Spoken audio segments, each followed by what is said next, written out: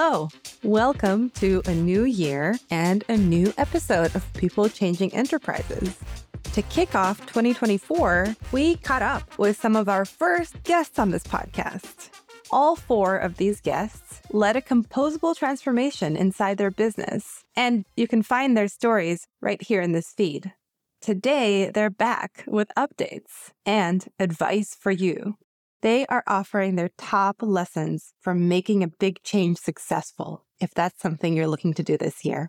But first, an update. I asked our guests what was the biggest success they've seen because of their composable transformation last year. Here's what Bob Howland, Chief Digital Officer at Dawn Foods, had to say.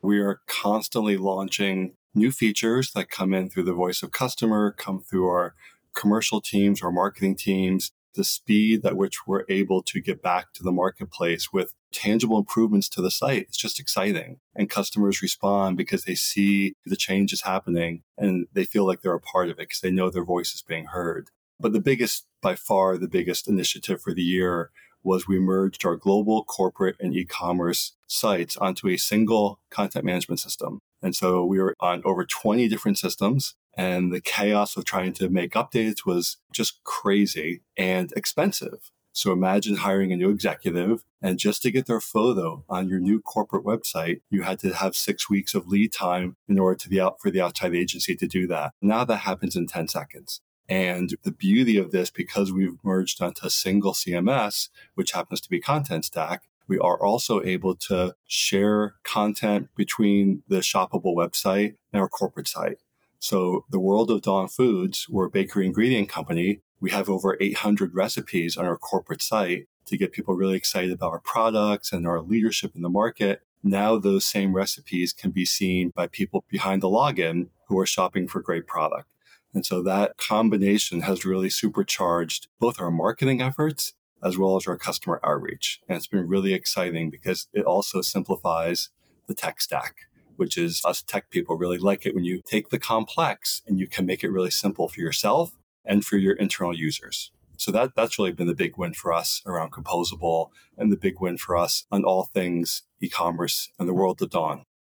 Up next, we hop across the pond to UK business Golf Breaks. I'm John Richards. I'm the head of digital at Golf Breaks. And the biggest benefits they've seen from composable last year.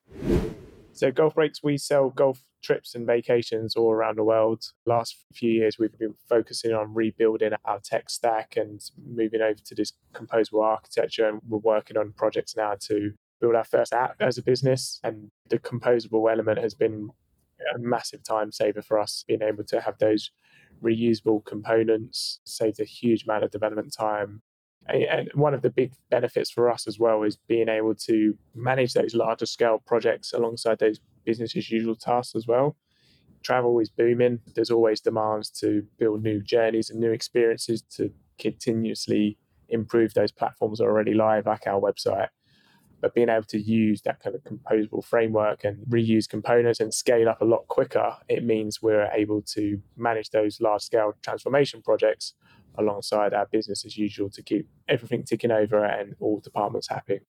I asked John to tell me about a specific project that he built using composable technology, which was actually a finalist in the Content Stack Experience Awards last year. Here's John telling us about the Golf Breaks booking portal.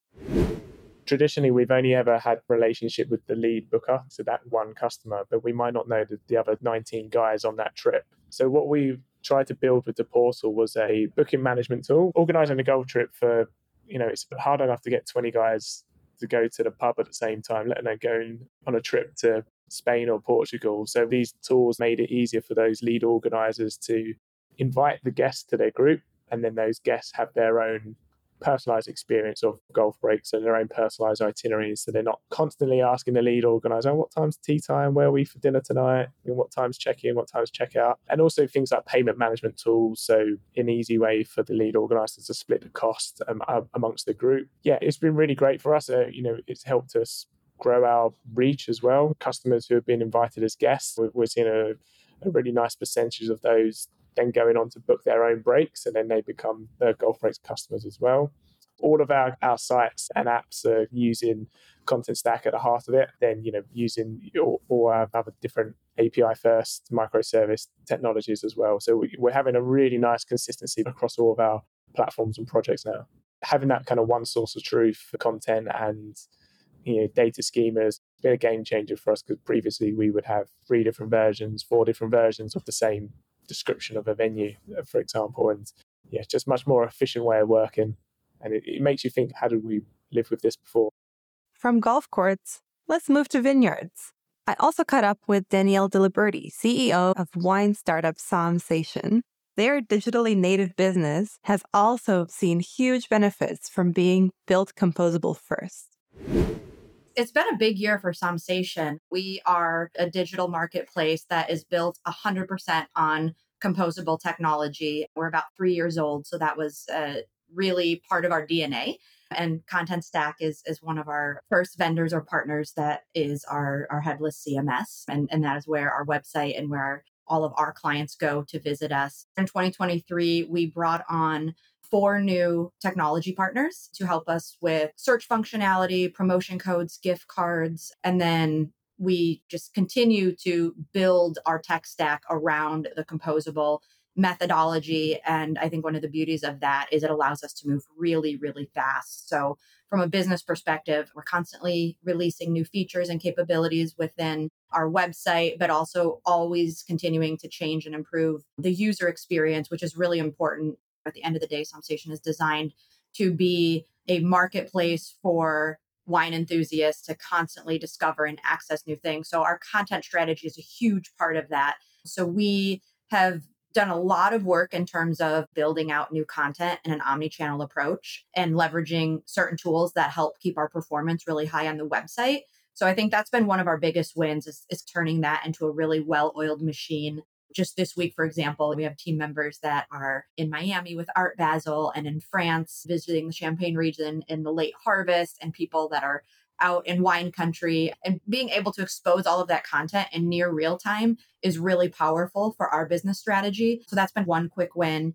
And the other has been around promotions and gift cards. So I think in our industry, wine has typically been a brick and mortar business up until Somsation, being able to create an entire multi-sided platform and really unique marketplace. And then also to be able to create gifts that are digital or physical is really what we went into business for. It was starting to modernize the industry and really digitize what wasn't digitizable before. But with composable and with, some of the new modern technologies, we're able to do that. So that's a big piece of what we're working on too in 2024.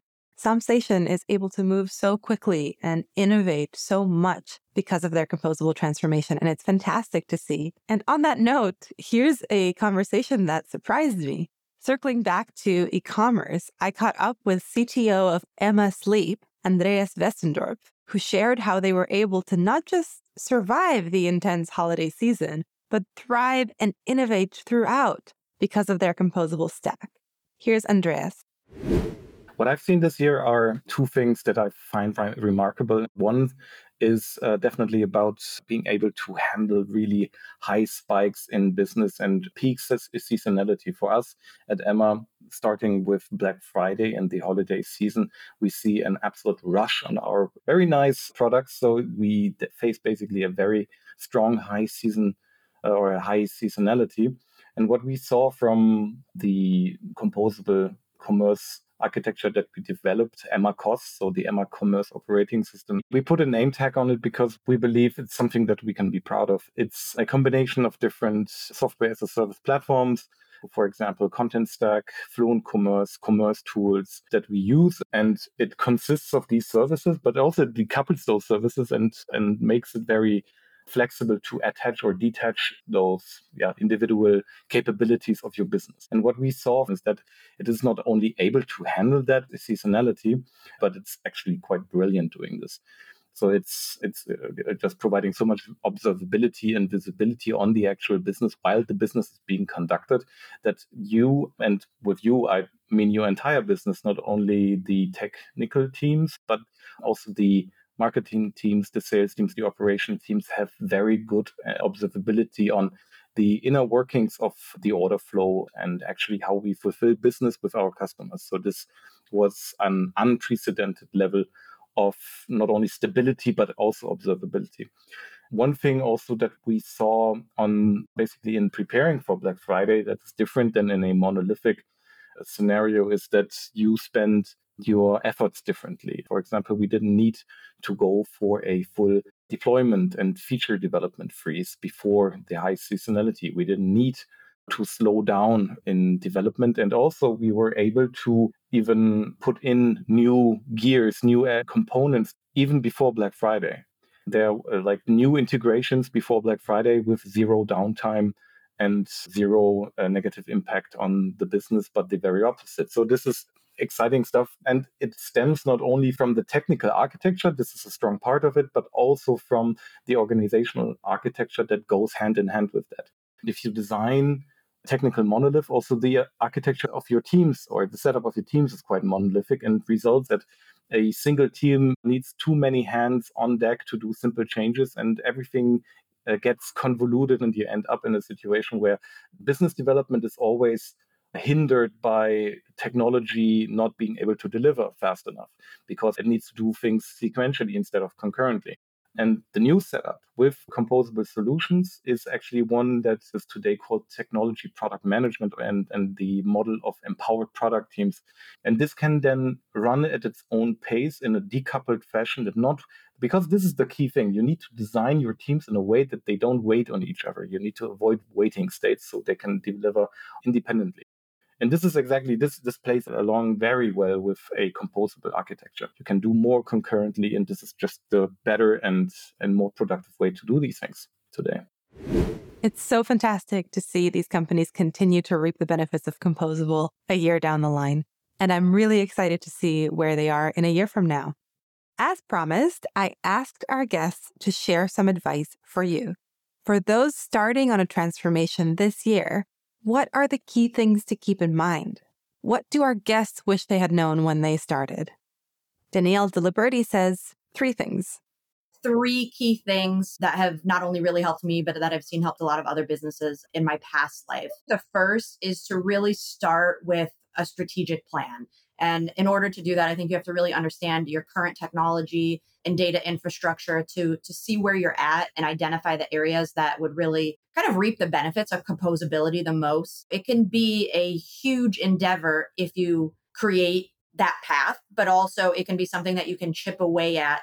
Creating that plan with the right stakeholders is also really important because the people that are touching it know it best. However, it typically impacts an entire organization and sometimes can actually change the culture as well. So really engaging key stakeholders early on, not only to be informed, but also to be a part of the planning process, I think is just mission critical. Both of those things, I think, then lead to a culture that kind of starts to embrace the innovation and the flexibility that comes with composable, because change is sometimes scary for a lot of people. And so not only are you going to have a better plan, but I think it also helps people get excited that this new flexibility with composable is actually something that everyone benefits from. I think it creates a cultural shift because transformations are not just about the technology, right? It's about the people, it's about the process, it's about the innovation and really the journey along the way. It makes it a lot easier, for lack of a better word, to kind of decompose those major transformations into kind of key projects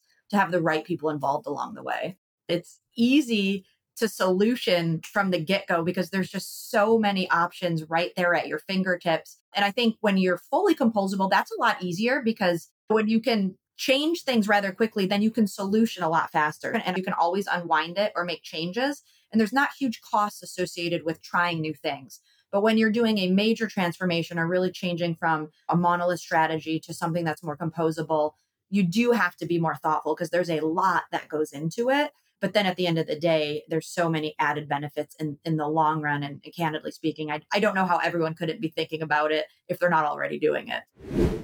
As we've heard over and over again on this show, bringing people on board is something that should never be ignored. And Bob Howland reminds us that the best time to do it is, well, I'll let him give us his transformation advice in his own words. Start yesterday.